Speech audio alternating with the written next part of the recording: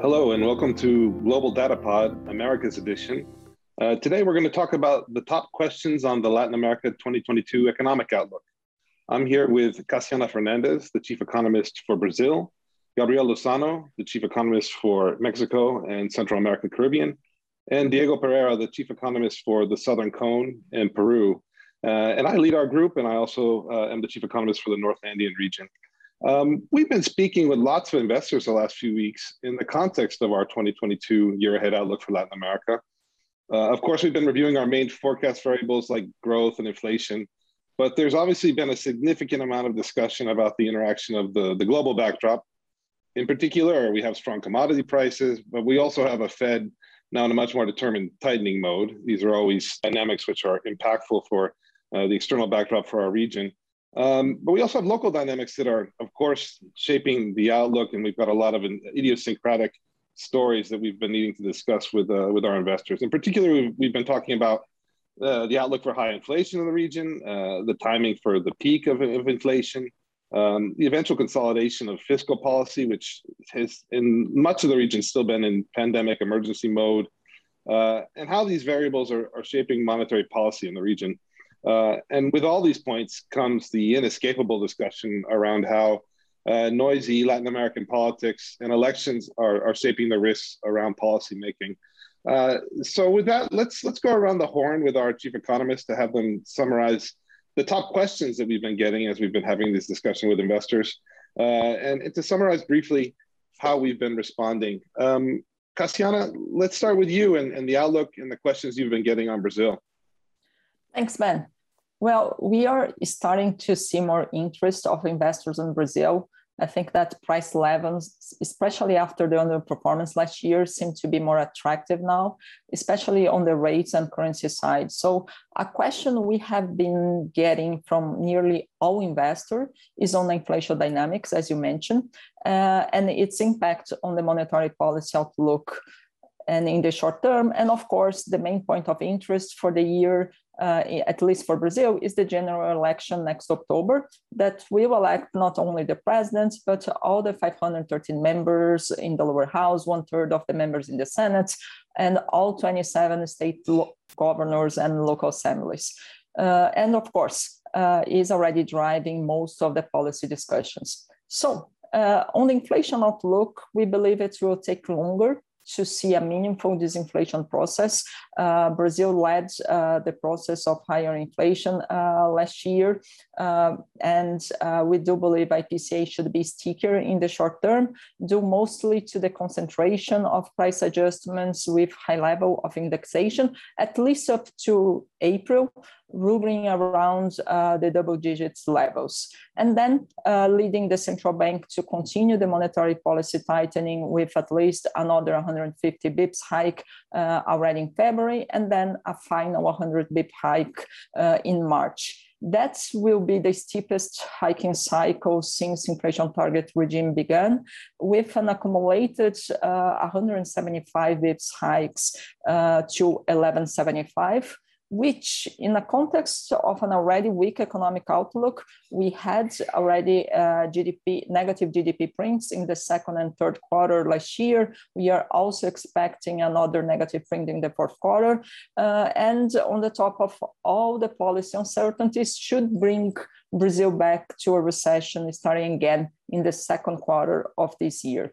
So this outlook will contain demand pressures and will lead inflation to decelerate more aggressively, mostly in the second half of the year, we believe towards up to 5% at the end of the year.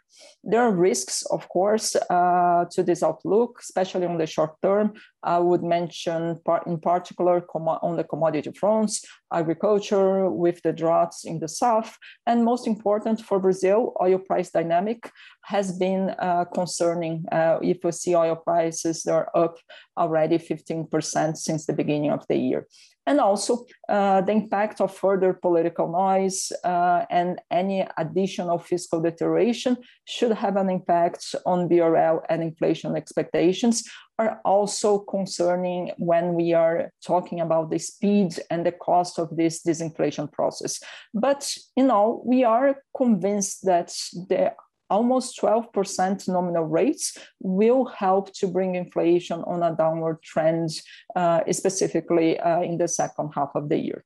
And then on the election outlook, it's important to say that this is an atypical election, as for the first time, we have the incumbents running for re-election performing so poorly on the polls, which in the context of this challenging economic outlook that I just described, make it more difficult to call for the election results. And of course, to have visibility on the policies that will be implemented after 23. Right now, we are still 8 months away of the elections. Still, we'll work with a baseline scenario that it will be a volatile year, a lot of back and forth, especially on the policy guidance, but it should remain a polarized election between the two leading candidates. And even though we are not constructive on the overall policy agenda beyond 23, specifically in terms of more market-friendly economic policies, we do believe that the next government will seek macroeconomic stability. As everyone knows, it will be very difficult to have governability without controlling inflation and therefore addressing, at least in part, the fiscal concerns. Thanks, Cassiana. Well, as usual, there's plenty of questions that we have around Brazil, and you'll have another busy year. Gabriel, let's turn to you. How would you summarize the top questions we're getting on Mexico as we start 2022? Hi, Ben. Thank you very much for this.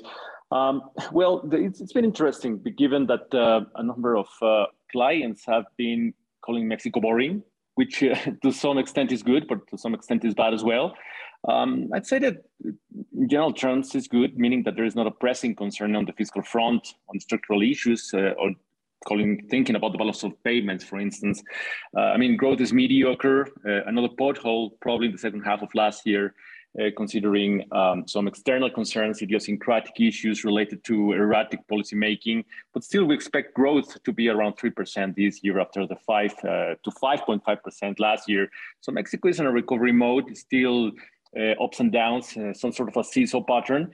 But in general terms, I guess that in this context of boredom about the Mexican economy, something that has been quite remarkable is the constant emphasis on the monetary policy path for Mexico in the context of the Fed actions, right? I think that is going to be very important. And we had a number of questions on that front.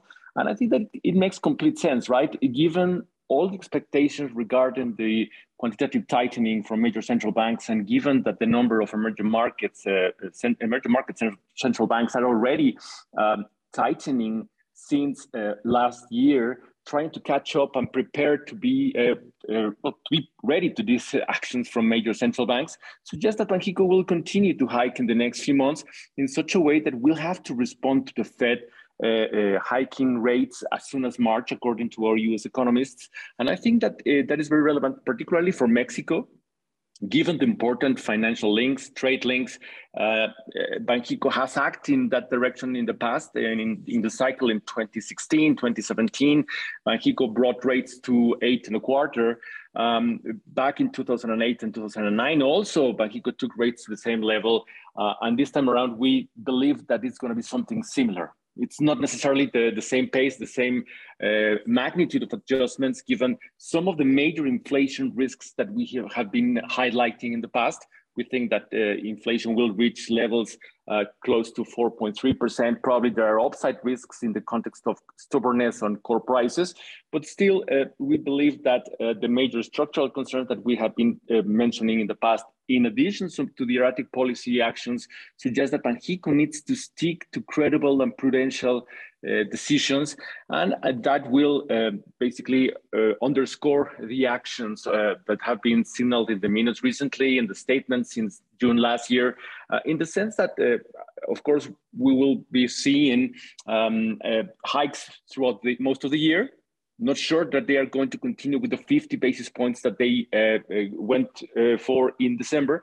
We have a call for 50 basis points in February. After that, it will become a little bit more uncertain, given precisely what I mentioned about the Fed.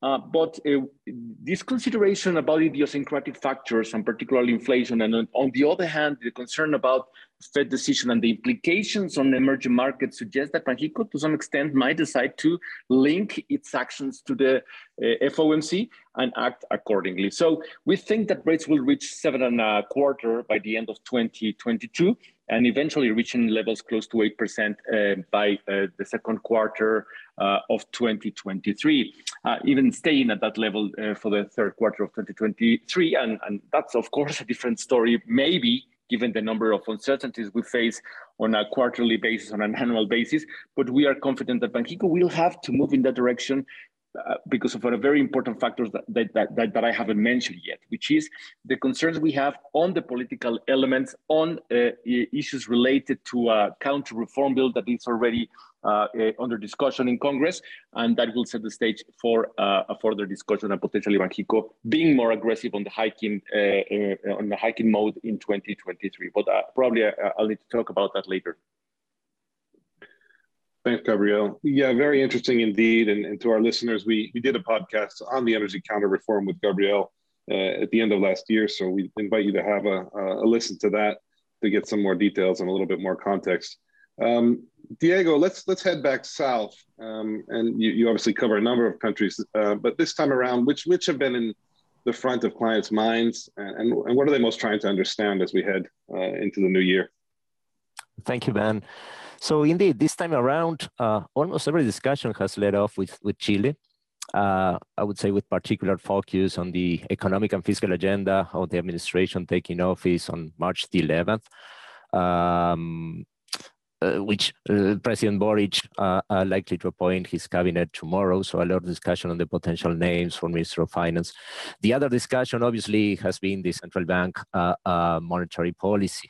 So briefly in regards to the first theme or block, we have been of the idea of further moderation of the administration-elect vis-a-vis the program that was laid down for the campaign. Basically, as President Boric will not enjoy majorities in Congress to secure, for example, the 5 points of GDP increase in the tax burden and in 4 years and 8 points of GDP in 8 years.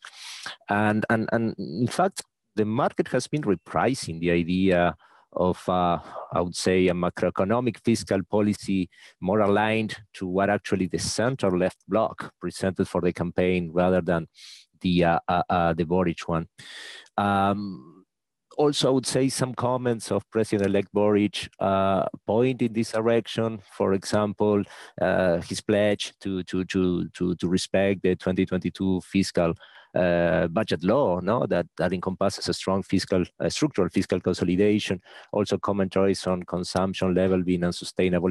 So all in all, I mean, waiting for tomorrow. Tomorrow, the president-elect will unveil the cabinet. Very important, the name of the Minister of Finance, but also the power distribution in the cabinet, and that will likely help to either confirm our hypothesis or force us to reassess on the fiscal trends ahead, fiscal deficits, plus obviously medium-term, long-term debt to GDP levels. Another point of discussion has been whether or not the bill on a basic universal pension will be passed in the Senate next week. If it's finally passed, I think it will help to decompress a lot the pension reform political urgency, and that will be, I would say, also positive for the market. Last but not least, a number of questions on the Constitutional Convention, a key risk ahead, in particular as we enter, the definition period where the different commissions will have more of a substance in the discussion as they start voting on the potential articles for the new constitution. Briefly on monetary policy, well, we know the central bank is likely to further tighten monetary conditions. The policy rate is already above the level considered as neutral for the central bank. We have laid down in our base case scenario the policy rate reaching 6% by the end of this quarter, the first quarter of the year. Market is pricing a higher terminal rate, around 7%. The main I would say source of uncertainty here is on the persistency of the shocks, persistency of the policy accommodation impulse put in particular in the second half of last year. And the other source of discussion in here is on the neutral rate, which is linked to fiscal policy ahead. No? So, for example, we have discussed on the idea that would debt to GDP levels converge to around 50% in a 4 or 5 year period, that will require likely the neutral policy rate to increase by 50 basis points, and that would have obviously an impact on the terminal rate in this cycle of the central bank. So all in all, this is also important for us in terms of waiting for the cabinet names tomorrow in order to understand better the fiscal strategy and economic reform strategy ahead that would also have an impact on monetary policy in this current cycle. Last but not least, Ben, if I may say, also plenty of questions on Argentina. Given in particular the pending uncertainty related to the IMF agreement. In our year ahead, we lay down as base case scenario that Argentina will not fail into arrears to the IMF, but it's clear that the risks are mounting. And this base case scenario is, we are having less conviction on that, as the government has expressed its aversion to the sort of front-loaded fiscal consolidation that still soft program will demand to be signed off by the board. So therefore, the scenario of protracted arrears to the IMF, is increasing its probability. That would reverberate into a more exacerbated stagflation episode. Inflation accelerating likely to about 80%, activity losing, say, 3 percentage points in a 2-year span vis-a-vis our current deal scenario. Let me put in those terms. Last but not least, another key theme under discussion that is obviously related to the negotiations with the IMF is on the potential impact of the draw the country is suffering right now. A more aggressive reduction on agricultural crop production will definitely have an impact on exports. We need to see what happens with prices, but in principle could have a dramatic impact on exports, and obviously that could force the Argentinian government maybe to reassess on the merits of trying to avoid reducing fiscal expenditure ahead, and therefore maybe panning out an agreement by due time in order to avoid going into arrears by the end of March. So that has been the summary of the main discussion themes we have had with our clients and investors in the last days. Thanks, Diego. So I guess some of those short-term questions in Chile will certainly give way to more questions. So we will be welcoming our ongoing discussions as these issues evolve. Let me round out this discussion with Colombia, which has been on the top of investors' minds in nearly all the conversations we've been having. And here, the first and foremost obvious question is the election cycle and what's going to happen. And then investors are also quite keen to understand how the risks around political economy, elections, are interacting with the macro and the central bank's ongoing tightening cycle, similar to the region the central bank is tightening in Colombia, but how much more does BANREP have to do in Colombia, and how does its policy reaction function and how it targets its terminal rate interact with the uncertainties around macroeconomic policy and the election uncertainty. So clearly these two stories are all intertwined. Let's start with the election. I mean, we've been reviewing with investors basically just the time frame. We've got primaries and congressional elections on March 13th. Once we get past that event, I think we'll have much more information value in the polls. We've seen in past elections in Colombia that polling can shift dramatically as we get sort of in that final home stretch of the race. And right now, we certainly have a field which is characterized by Gustavo Petro, the second place finisher in the 2018 race, a senator representing the left side of the political spectrum, leading voting intentions by a clear margin in the mid-20s. And the rest of the candidates are sort of in a muddled pack in high single digits, low double digits. What we would expect is after we get through the March primaries and the congressional elections, we will have a whittling down of this field, and we'll have a much clearer sense of who are going to be the finalists as we go in the home stretch towards first round elections, which will take place at the end of May. So it's at that point, once we know who will be the candidate of one center-left coalition, which will have its primary on March 13th, a center-right coalition, which will similarly have its primary that day. If there are any relevant candidates who are going to launch outside of the coalitions, and certainly we have one on the field who is Rodolfo Hernandez, former mayor of Bucaramanga. He's running as an independent, basically with an anti-corruption and anti-establishment message. And he has been polling well. He's moved into second place in the polls in the preliminary polling. So we'll need to see how I think the polling shakes out. At that point, we'll have a much better idea of likely who will be in a second round, which will take place in the middle of June, running against what seems likely to be Petro in the first round, who will be his contender. So until we have a better sense of that matchup, it's going to be a little bit more difficult to really gauge whether we have a repeat of 2018, which is basically Petro gets to the second round, but the sort of center-right of the political spectrum unify against his rival, and ultimately that candidate wins, or whether this time around is different for Petro, whether the fundamentals of the electorate of Colombia have changed such that there is more appetite for an anti-establishment figure, such that there is more appetite for a different approach to policymaking in Colombia. And certainly Petro would represent an important change from the governments and the macroeconomic teams and the macroeconomic framework which have been put in place over the prior decades in Colombia. Our current base case macroeconomic scenarios, including that for the central bank, are basically going around a scenario of continuity of macroeconomic policy. And here, what we're looking at is high inflation, not as high as the rest of the region at the end of 2021, particularly core prices more muted, but core prices now coming back quite quickly. Inflation not yet peaking in Colombia, finished 5.6% in 21. We see it peaking at 6.7% in February and staying elevated as core prices move higher. Part of that would be indexation effects on the back of a very strong minimum wage increase at the end of last year. And so the central bank is going to have to deal with keeping inflation expectations anchored while they've already been starting to drift more noticeably higher, while also having some latent concerns about financial stability risks stemming from Colombia's quite large twin deficits. And here we're forecasting the current account deficit to finish at 6% at the end of 21, to stay well above 5.5% in the course of 2022. That's a very large deficit.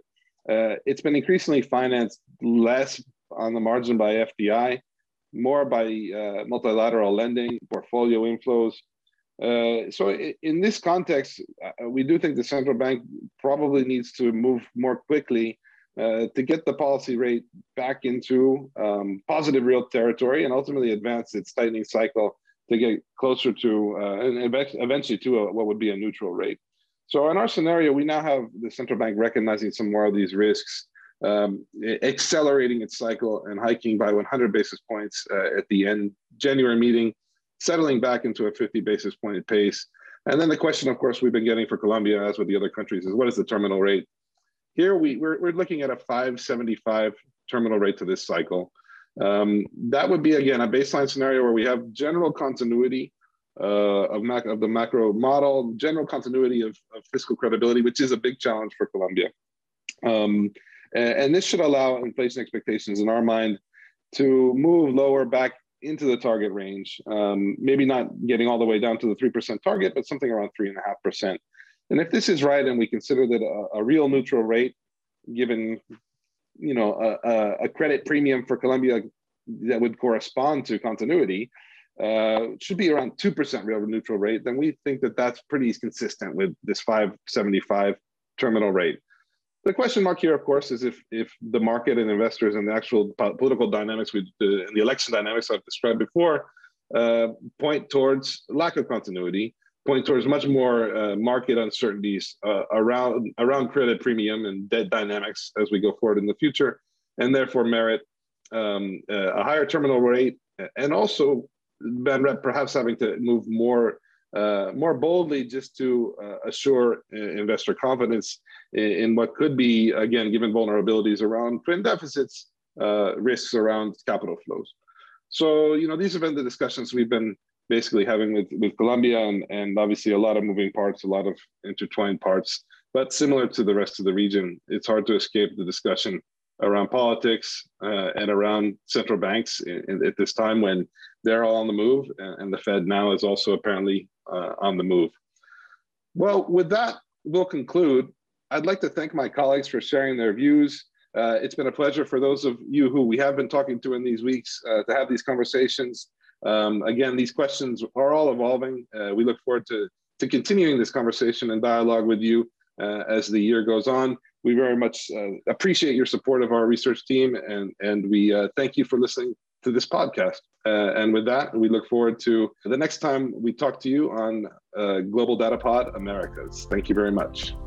This communication is provided for information purposes only. Please refer to JP Morgan research reports related to its content for more information, including important disclosures. 2022 JP Morgan Chase & Company, all rights reserved. This episode was recorded in January 2022.